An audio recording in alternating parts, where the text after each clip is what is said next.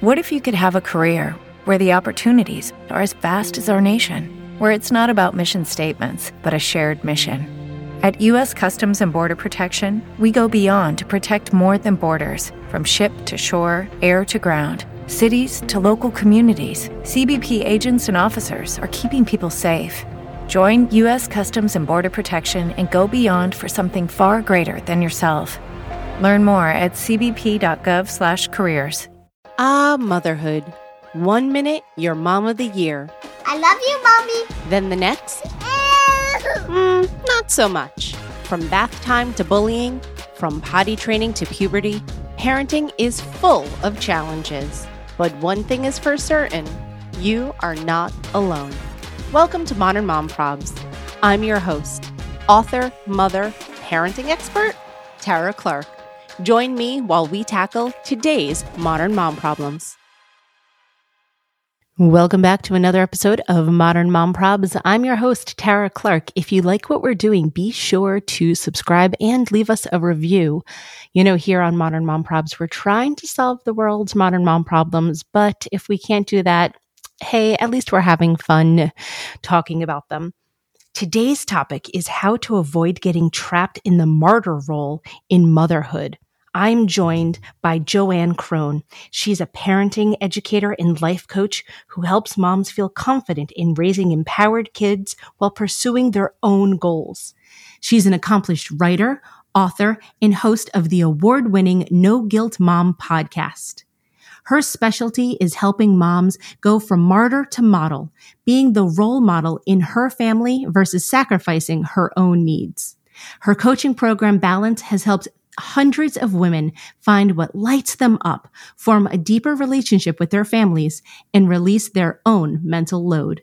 JoAnn, welcome to the show. Thank you so much for having me. I'm so excited to be here. I'm so excited for you to be here. We chatted 30 minutes before I even hit record.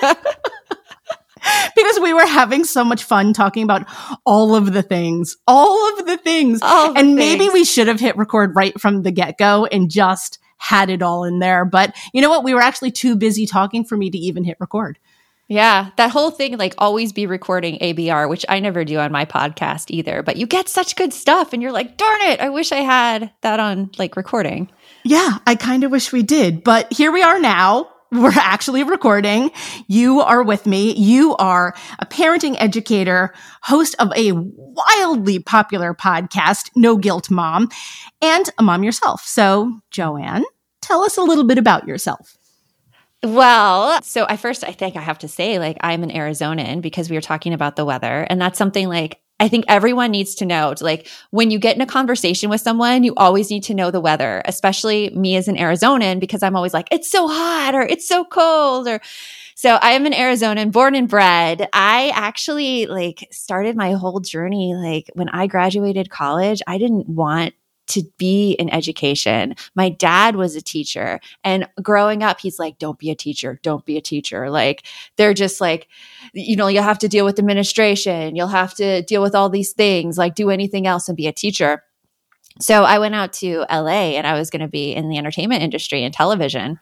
I did. Yeah. And I did do it. I was like, I was a theater major first, and then I was a broadcast journalism major because that was the closest to television.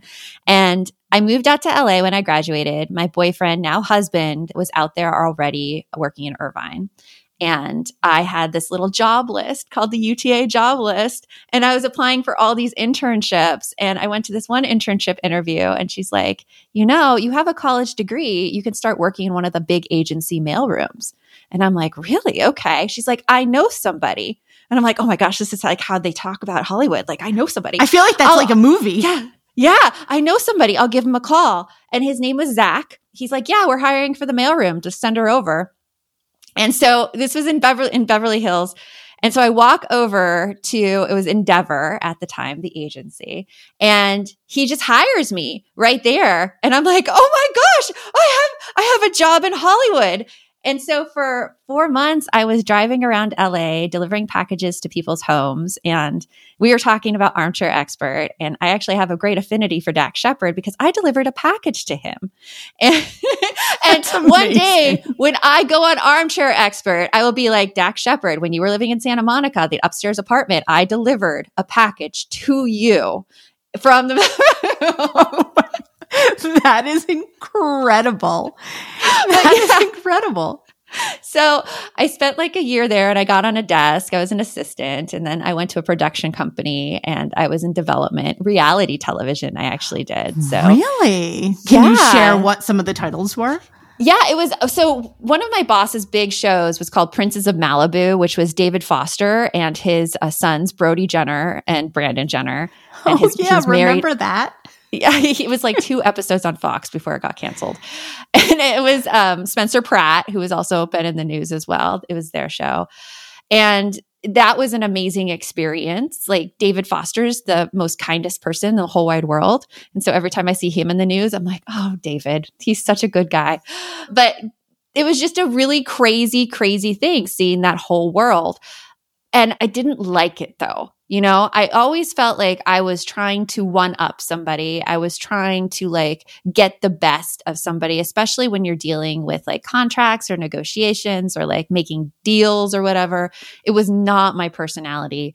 And so when I got laid off because the company went through a huge downsizing, I was like, I'm going to go back to school.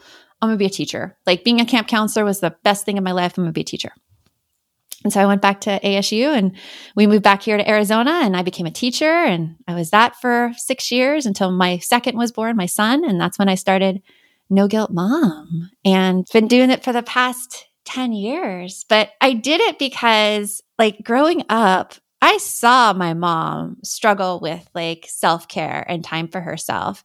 Like I remember her coming home from work and she worked at an admin at the hospital and she would just be so tired and she'd be complaining like, she's like, I never have time to work out. I never have time to eat healthy.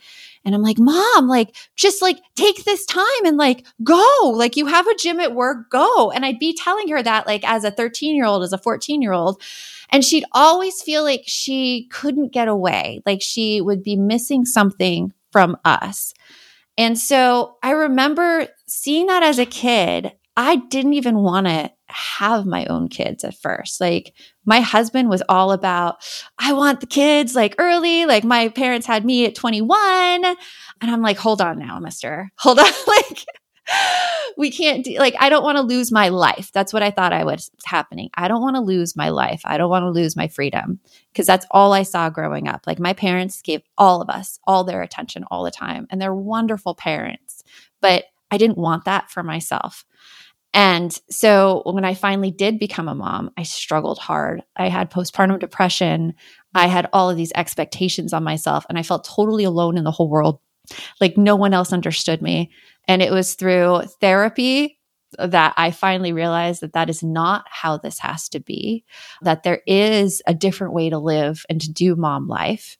And that is what I based my whole company around. I want to encourage all of those moms out there who feel like they have to give up everything for their families, that you don't. In fact, the best parent you can be comes from being the best version of yourself and going after your own goals and taking care of your own needs, because kids can only be what they see.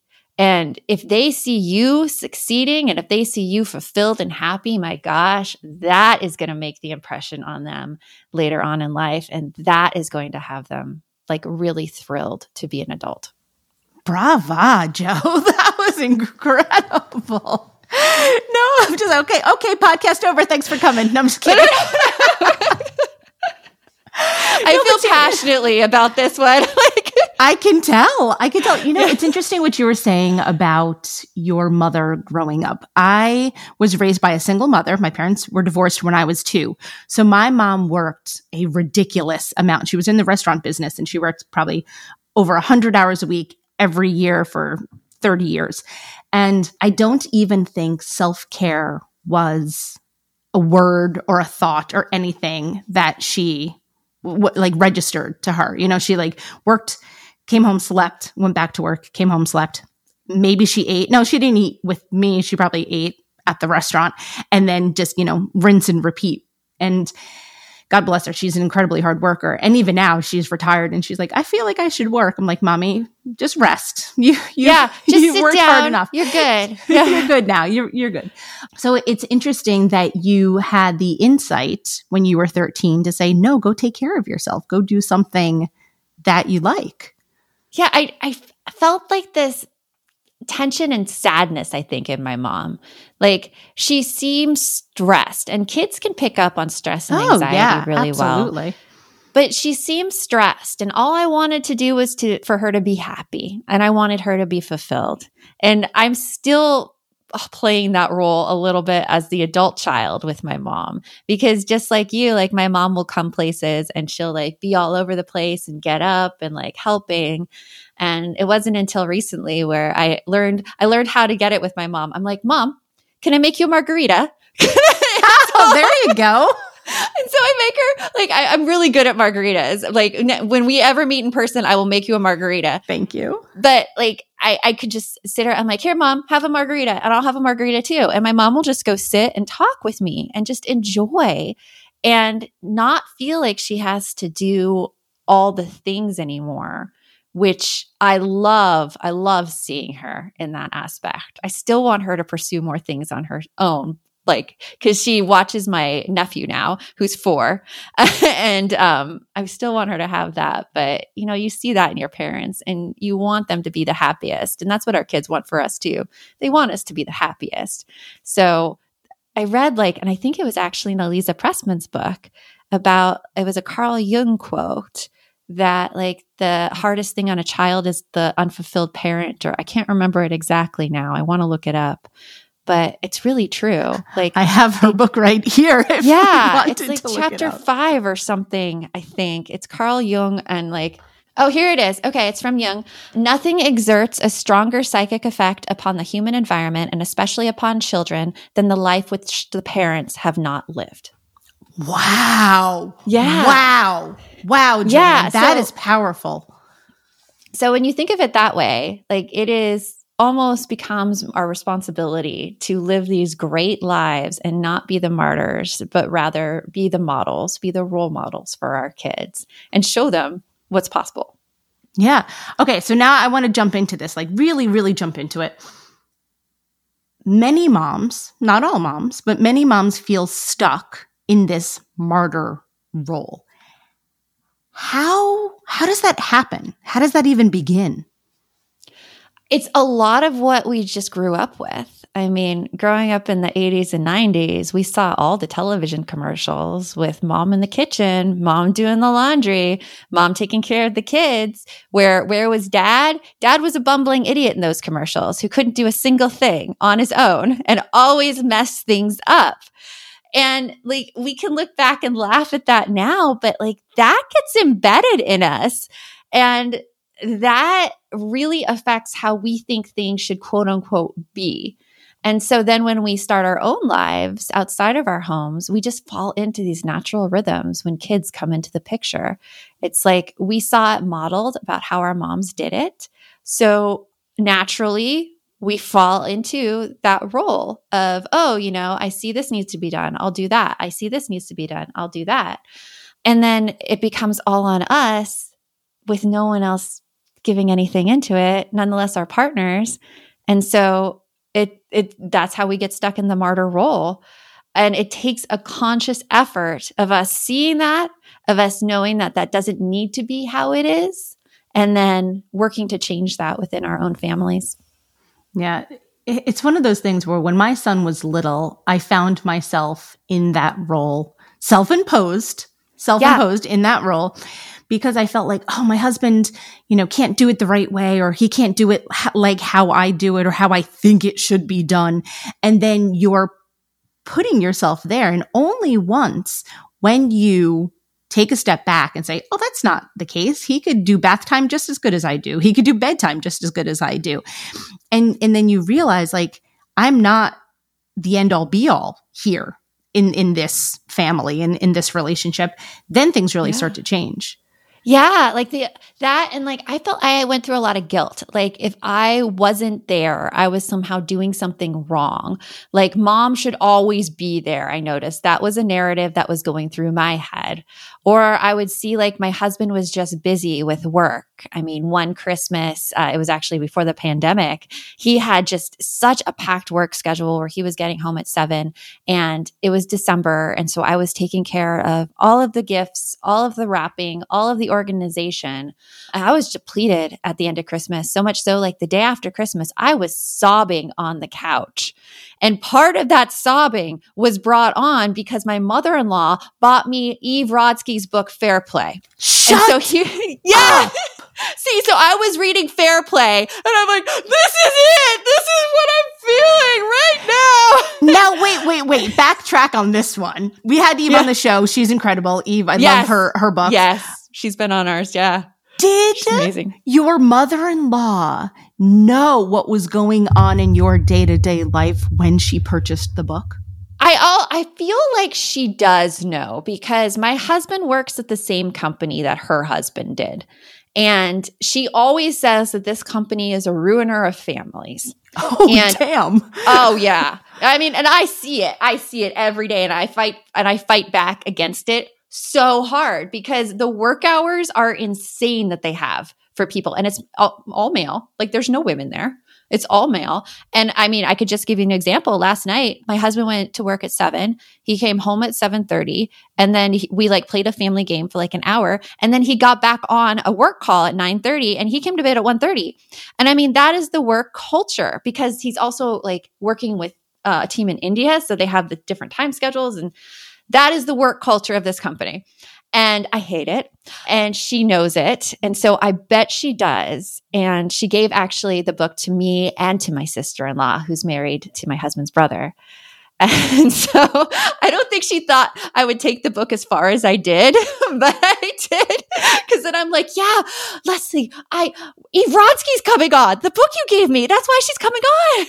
So, but yeah, wild. Reading especially reading it during the holiday season, because, you know, I don't have to tell everyone here that a lot of the work falls on mothers during the holiday season. Oh, definitely. And the whole like time is money thing, the time myth from Eve's book, that hit me hard because that is what I was doing. I was sacrificing my own time because I thought my husband's time was worth more when he came home and relaxed. Unconsciously, I was doing this. Yeah, and that led to a complete change in our household because after I broke down, I'm like, I can't do this anymore. I can't do this by myself anymore. And we started talking a lot about how we can separate out things. And now for Christmas, like these past 2 Christmases, my husband is in charge of all the kids' gifts, all of them, and wrapping them. So he buys them. He makes sure they're all hidden in his office, and he takes care of wrapping all of them. And so it's amazing. It's so much less stress. That's incredible. Just that one thing. And the kids make it so easy. They make these like wish lists for him. I mean, they're 15 and 10 now. So he just goes down the wish list and yeah, but it's good. It works.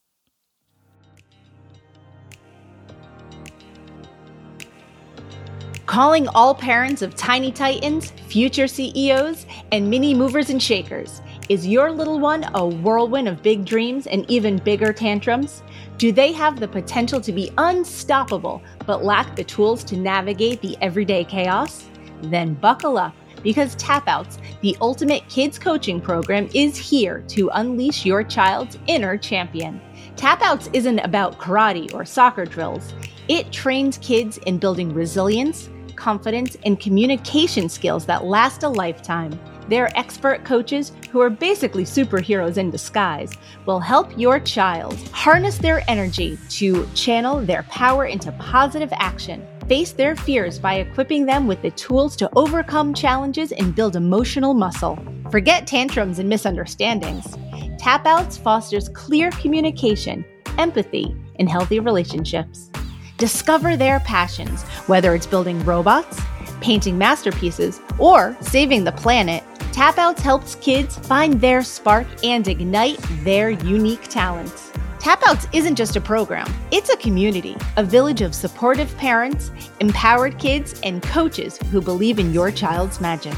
So, ready to watch your little one tap into their full potential? Visit tapouts.com today and unlock a free trial session. P.S. Don't forget, the secret code is TARA50 for 50% off your first month. That is very cool. Now, did you have to sit down and sort of have like a list in front of you or a mental load checklist to say, we're going to do this, we're going to do that, you're going to take care of this, I'm going to take care of that? It was a joint conversation with us where I wasn't prepared for anything. I mean, I really took some inspiration from what Eve said in her book, the should I do list, which it didn't go too well on her end. So I'm like, okay, check, won't do that. And I was just like, we need to find a way to really break up what we're doing in the house. And I think the pandemic was actually a godsend in that respect because we had things that were outsourced in our house. Like we have a cleaner come in like twice a month, and that couldn't happen during the pandemic. And both of us were home and we had kids to take care of. And so we sat down as an entire family and we just wrote down everything that needed to be taken care of in the house. And then we went round robin around us and picked jobs off the list. And of course, my son was like 7 then, and my daughter was like 10, 11. And so we helped them pick their jobs. But that was the first kind of, journey into splitting up everything. And then since then, it's taken just constant maintenance. So my husband and I have a weekly date every Wednesday. I'm going today. And it's just at this restaurant called Sicilian Butcher where we have drinks outside and we just connect and chat and talk about like whatever really needs to be brought up. And there's certain things I've let go of in our house that I just don't do. Like, I think one of the ways to really take yourself out of the martyr position is to know which job is assigned to which person and to be very, very clear about it. And even to have it written down somewhere so that you don't like think you had the conversation, but you can't remember if you actually had that conversation. So I like to write it down as I put it on the fridge so everyone knows. And so I know. And then letting that job go when it's not done. My husband's job is to take out the trash. And when the trash isn't taken out, we have one of those like pull out underneath the counter trashes. You're describing my life because I have the same trash can and my husband also takes out the trash. Yeah. So like if that thing's full, you can't fit anything else. And so it starts going on top of the counter. And so I've let it go on top of the counter for a bit. And usually like something needs to happen. There needs to be some kind of natural consequences before the job is actually taken over completely. And so thankfully, my dog had a hand in the natural consequence where we had tacos one night and the trash can was full, so nothing could go in there. And so the taco bag had to be on top of the counter. So I come out in the morning and I'm like, where's the dog? Like the dog's usually following me around asking for food. And I look over the couch and right there in the middle of the couch, like she's surrounded by pieces of shredded up paper and foil and like trash is just all around her. And she's like, nom, and she's like eating everything. It is the biggest mess I've ever seen. And I look at it and I'm like, I was about to pick it up. And you know those things where you're about to pick it up and you know like you would be so resentful and like stomping through the entire house. So I'm like, nope. Not going to do that. And I just went into the bathroom where my husband was showering. I'm like, so Addie got in the trash. And he's like, oh. And I'm like, I'm going to go take a walk. And I just left. And he cleaned it all up. And it really has not gotten that bad since. Any day could be Taco Tuesday if you try hard enough. Yeah. Yeah. Addie was like, it's Taco Tuesday. I'm getting in on this one. Yeah.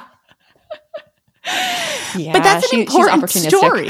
Of course. Like what dog isn't, right? Yeah. But that's an important story. Like I feel like many families do have those types of origin stories, if you will. And it's like, this was the point where we started doing X because we had no choice.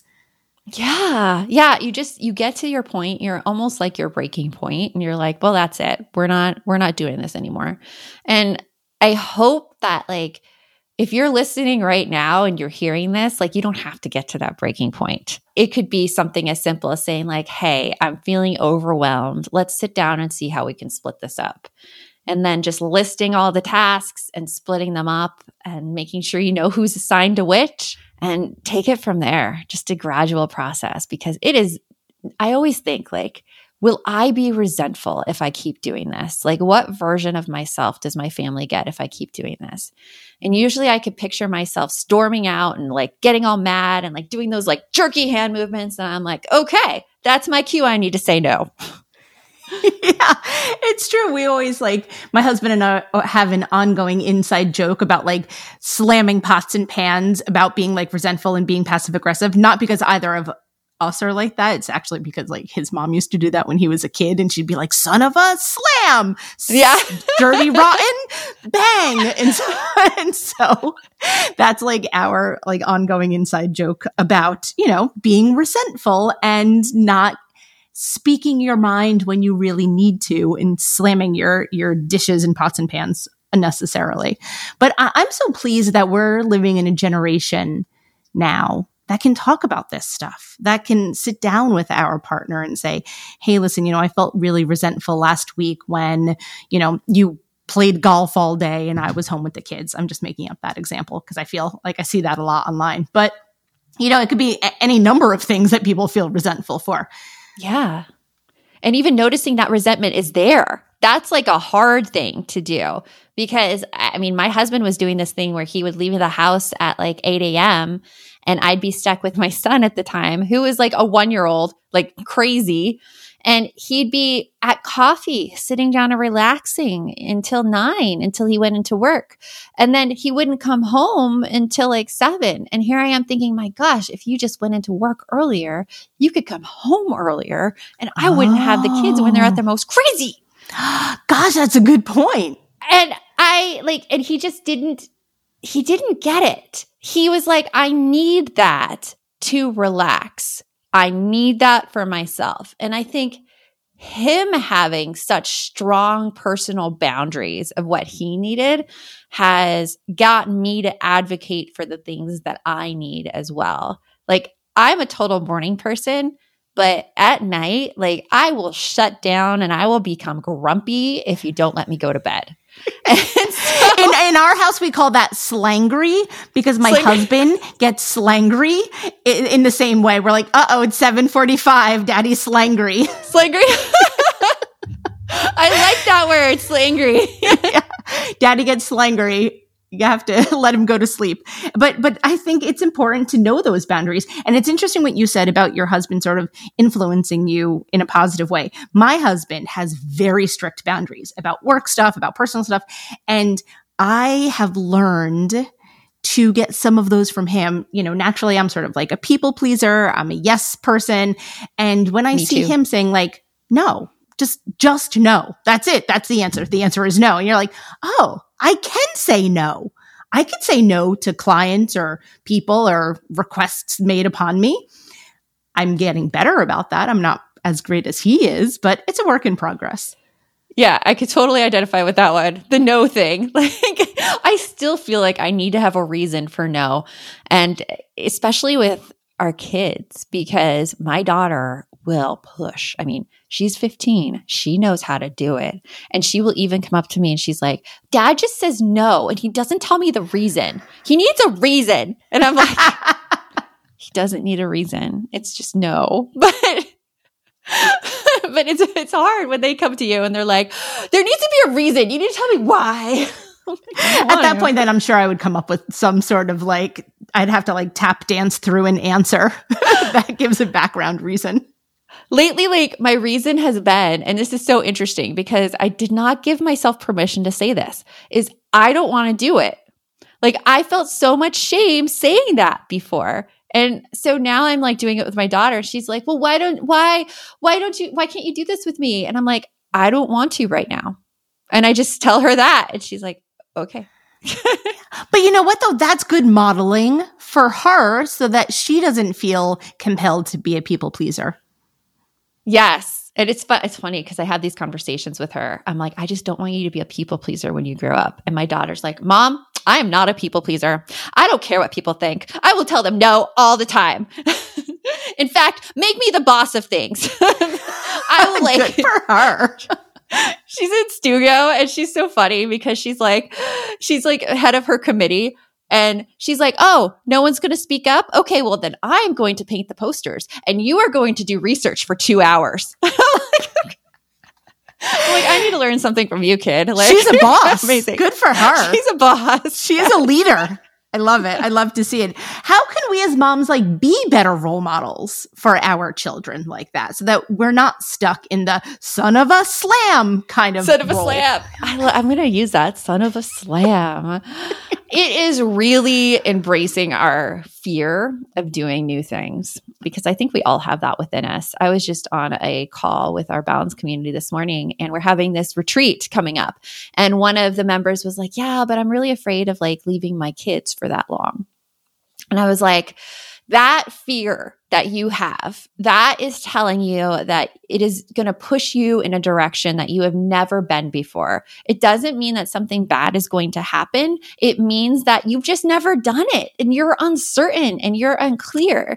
And when you know those things in your life, like these things that you want to do, but this fear is just holding you back, the best thing you could do for yourself and to be a role model is to go through and do it scared. Like my friend Ruth Sukup would say, do it scared. Like, acknowledge your fear and go do it anyways. And when we do that, our kids see it and they're less likely to be held back by their fears because like I talk to my kids all the time when I'm afraid to do something. I'm like, yeah, I'm really, really scared to go on this trip or leave you guys for this long, but I'm going to do it because I want you to be able to do that when you get to be an adult and when you have kids of your own. And I mean, to tell everyone out there, it's not like a situation where they're like, yes, mommy, I understand. It's right. A situation where the kids come back and they're like, I don't want you to go. Don't go. Like, don't leave us. Why do you have to leave? Like, it is total like guilt on me when I do that. But yes. pushing through the fear and pushing through the guilt. And I think that's the best way to be a role model. It is. When my son was younger, this was pre-pandemic, and I had the opportunity to go to Mom 2.0, and we talked about Mom 2.0 before we even hit record. And my friends kept saying, oh, Tara, come out. I think one year it was in Las Vegas. And I was like, oh, come. And I was like, oh, I don't feel like right leaving my son. I think at that point, maybe he was 4 or 5. And I was like, oh, he's so young. I don't want to leave him with my husband, this and that. And I didn't go. And it was okay. But then I had like such major FOMO. And then the pandemic hit. And then I did attend Mom 2.0. And we talked about that before. It was the Los Angeles one. What was that? 2022? 2022. Yeah, I think so. Yeah, I think it was 2022 in the very, very high up hotel with the 75th floor lobby where my legs were shaking when I got off that elevator because we were so high up. It was so weird that the lobby was so high and that it had the most like annoying elevator of all times because every time you had to get in the elevator, you had to swipe your card. It was annoying. Yeah. The Intercontinental. Yes. In Los Angeles. That's exactly what it was. The Intercontinental in LA. And so finally, several years later, but it took me many years to build up the courage to say to my husband, I want to go to this conference and network with my peers. And he was like, oh yeah, duh, of course, go. Yeah. It's like, usually like that, right? Oh yeah. He's like, you make money at work, like just use, your work money and just go. He's like, I'm fine. We're fine. I was like, oh, that was it? That was all I had to do was ask? He's like, yeah. Mm-hmm. And so, for years, I was too worried. Ask. Yeah, I didn't even ask. I was just kind of telling him like, oh, hey, it's in Los Angeles in March at the Intercontinental. I'm booking my flights. I'll be back on Monday. Like that was it. Yeah. Yeah, like my husband and I have actually been really great pushing me in this way because I would come and I would ask before. And he's like, why do you even ask? Just like, tell me what you want to do. Like we're equal footing here. And I know that some people do not have relationships like that. And so I think us talking about it and being like, no, this is how it is. Like it should be. You just tell your partner that you're going and your partner does what they can to support you in it when you want to do it. Like that is an equal relationship. Because I always think about, well, if my husband ever wanted to do something like that and he's like, hey, I want to go do this, like obviously come and check and be like, do you have anything going on? Like, do you see this being a huge inconvenience? Like that I appreciate, but not asking for my permission. I don't think he would ever ask for my permission to do something. And I think that's a great thing when we say like, yeah, all we have to do is say we want to do it and then go for it. Yeah. And I do have to say, we are very lucky in our marriages to have partners who can say, yes, oh, of course. And not everyone is in that same position. So I think that is, worth mentioning too. It is. And you know what? There's something that I was actually looking at online and I can't remember who said this. And I think it was, if you follow, she is a page turner on Instagram, really great person to follow. But she was mentioning this about how a lot of people are like, well, you didn't like, it's not luck, like you chose your partner or whatever. Like that's said a lot. But she's like, no, like on paper, it looks like when you marry somebody that they're going to be great when kids come along. And then kids come in the picture and the whole relationship dynamic changes. And that was really eye-opening to me because I'm like, you know what? You're right. Like the relationship dynamics change when kids come in the picture. And it's very hard to navigate in that arena. Yeah, absolutely. And I think age has something to do with that. I think maybe socioeconomic circumstances have something to do with that versus, when you mentioned that your husband's parents had him at 21, my husband's parents had him at 21. So, there's a parallel there. But my husband and I didn't have our son until we were 32. So, you're in a very different place at 32 versus 21 from an education standpoint, socioeconomic standpoint, so many different things, just life experience in general. Mm-hmm. So I think that's worth mentioning. Yeah. And we had our daughter at 27. I was 27. He was 28. And then son came along at 31. But like, yeah, you're totally right because my mother-in-law had to stay home and take care of the kids. Like that was all that was available because my father-in-law was still finishing up school. And like, and then going into a career. And then here she is with nothing really to fall back on because she has been watching the kids for so long. And when we put women in these situations where they don't have, the career backing them, they don't have the experience backing them, it becomes really, really hard. So I think it's hard for everybody. It's hard. And there's different situations that you're put in where it's hard to have that relationship. Yeah. But here she is giving out fair play to people for Christmas. Yeah. And they're divorced now. So that's worth mentioning as well, too. But I mean, it's a good thing. I think it's a good thing for her. So it's good. I feel like we really just laid it all out today on the table. I don't know. Maybe it's just me. We really did. Like, you want to come here for honesty. We just laid it all out today. Everything. Yes. I mean, honesty, vulnerability. I think like when we talk about like the real thing, the real issues behind things, we feel less alone because nothing helps anybody with this glossed over, perfection. That's what it is. That's why you do what you do. That's why I do what I do. I want to talk more about your podcast. I want to talk, what does it mean to be a no-guilt mom? No guilt mom, I always feel is an ideal I am searching for because guilt is never going to go away. You just learn to live with it more and make the decisions that impact you. So being a no guilt mom is really pushing through the fear that we talked about, doing things that really excite you, that light you up inside, and not feeling shameful for it in the long term. I'm not saying that these feelings come right away. It is something that we are all working towards as we look to make our adult lives the best we can. And we're giving a great example and having really close relationships with our kids as well. Because that's something that I really wanted to address with being a no-guilt mom is that a lot of successful women will come up and be like, okay, yeah, I'm doing all this, but I'm really a crappy mom. I'm like, no, like you are showing your kids how it should be. And you do not have to be a crappy mom to achieve success in one area. It should not have to be that way. And so No Guilt Mom is really combining the two. You can be a great mom and you can pursue the things you want, but there is a balance and strategies to use. Yeah, there are definitely strategies to use. Because for me, I often say, like, I'm a great mom. I am a much better mom than I am anything else, content creator, anything else that I do. And my relationship with my son is tantamount, right? Like there is nothing that I would ever do to jeopardize my relationship with him. You know, if at one point he says, you know, Mom, like, can you just not do this anymore? I'd be like, okay, I respect you. I respect our relationship. I'll pack it in. That's what it is, because he's the most important thing to me. Yeah. So there's that. And my husband too, obviously, you know, we're a really, really tight unit. And I go out of my way to respect their privacy too, for those reasons. But I could definitely understand how people would struggle with that of like, you know, I'm working 24/7 to be, and I'm just using content creator as an example, to be a solid content creator. And that is sort of a job or a career that is 24/7 if you allow it to be. And then sometimes, you know, because it is a 24/7 job, it is on the backs of your loved ones that you don't get to see, don't get to interact with as much. Sometimes, you know, they don't want to be a part of it as much as you would like them to be a part of it. It's a whole thing. But I can see how many women can feel that, yes, I'm successful in this arena, but I am not successful in that arena.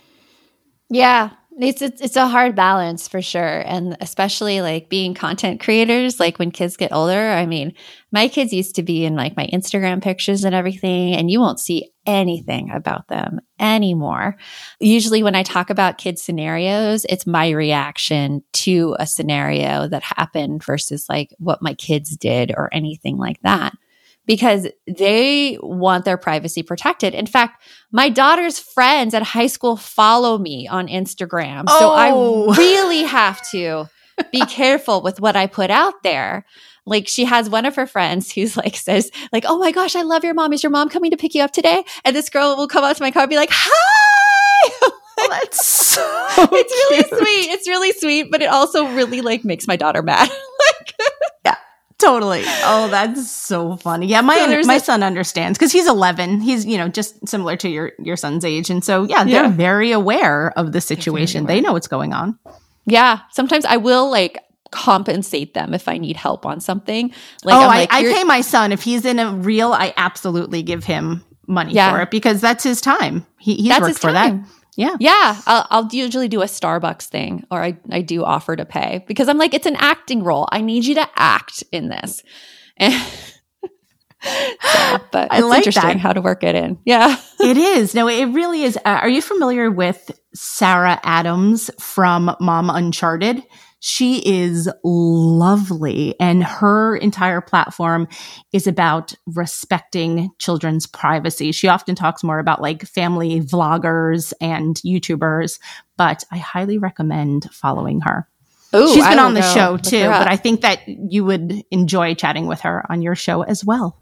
Yeah, because there's all those like things in the news right now so about like much stuff. Family vloggers. Mm-hmm. Yeah, well, I noticed the Holderness family doesn't use their kids much in their videos anymore either. And I'm like, knowing the age of their kids similar to mine, I'm like, I know what's going on there. Like the kids are now pushing back. And it's interesting when you make your platform as a family and then the kids don't want to be in it anymore. And they've done a great job of respecting their kids' wishes and totally shifting that. But it's hard. You know, it definitely is. But yes, check out Sarah and Mom Uncharted because I really love her platform. It's really interesting. So, you know what I was going to ask you, JoAnn? Yeah. What do you think is one of the biggest modern mom problems out there right now? I think it's all of the expectations that we put on ourselves that don't necessarily need to be true. I was reading this great book. I don't know if you've read it, Burnout. Mm-hmm. It really keyed me in to what the patriarchy actually is. This role and these systems in place that have us acting in certain ways, being the nice girl, not wanting to like ruffle any feathers, like being the quiet ones. And all of those expectations that we have there, they don't have to be that way. And I think like we see that, we're like, oh, that's just how it is. It doesn't have to be that way. And I think that one of the biggest modern mom problems is that we are dealing with these ideas that we don't have to, like we're accepting them.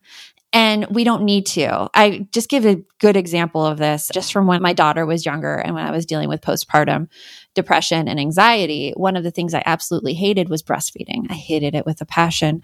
My daughter would latch on and I would be stomping my foot for a good 30 seconds before the pain went away. But I felt like to be a quote unquote good mom, this is what I had to do. I had to get through it. I had to get her nourished. And it wasn't until I went to a therapist where she was like, your only job is to feed your child. No matter what you do with that, you do not have to do this if it's causing you pain. And so that day I changed into a sports bra. I bought the cabbage leaves. We switched immediately to formula, and my almost entire life improved because I got sleep. I got to share the duties with my husband. I got to do all these things. And it was all based on an expectation that I was holding for myself that didn't have to be true. And so that's what I just want to encourage everyone to do. What expectations are you holding for yourself that don't have to be true, that could give you so much more freedom if you let go of? Yes, preach. JoAnn, it's such a pleasure. I mean, I think we could be here for another 3 hours. Tell everyone where we could find you. Come to noguiltmom.com and subscribe to our No Guilt Mom podcast. We air new episodes every Tuesday and Thursday, and we are going to have Tara on very, very soon.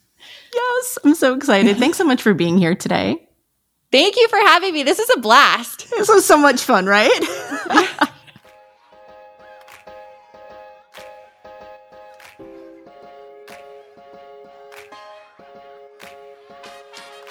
Thanks for listening to today's episode of Modern Mom Probs. I hope you enjoyed our deep dive in today's problem with me, your host, Tara Clark. Join me next time when I'll be interviewing another great guest and tackling another modern mom problem. If you enjoyed today's episode, please leave us a review and a rating. As always, you could head over to Modern Mom Probs on Instagram and give me a follow. Or check out my book, Modern Mom Probs, A Survival Guide for 21st Century Mothers, available online wherever books are sold. Well, that's it for today. See you next time, folks.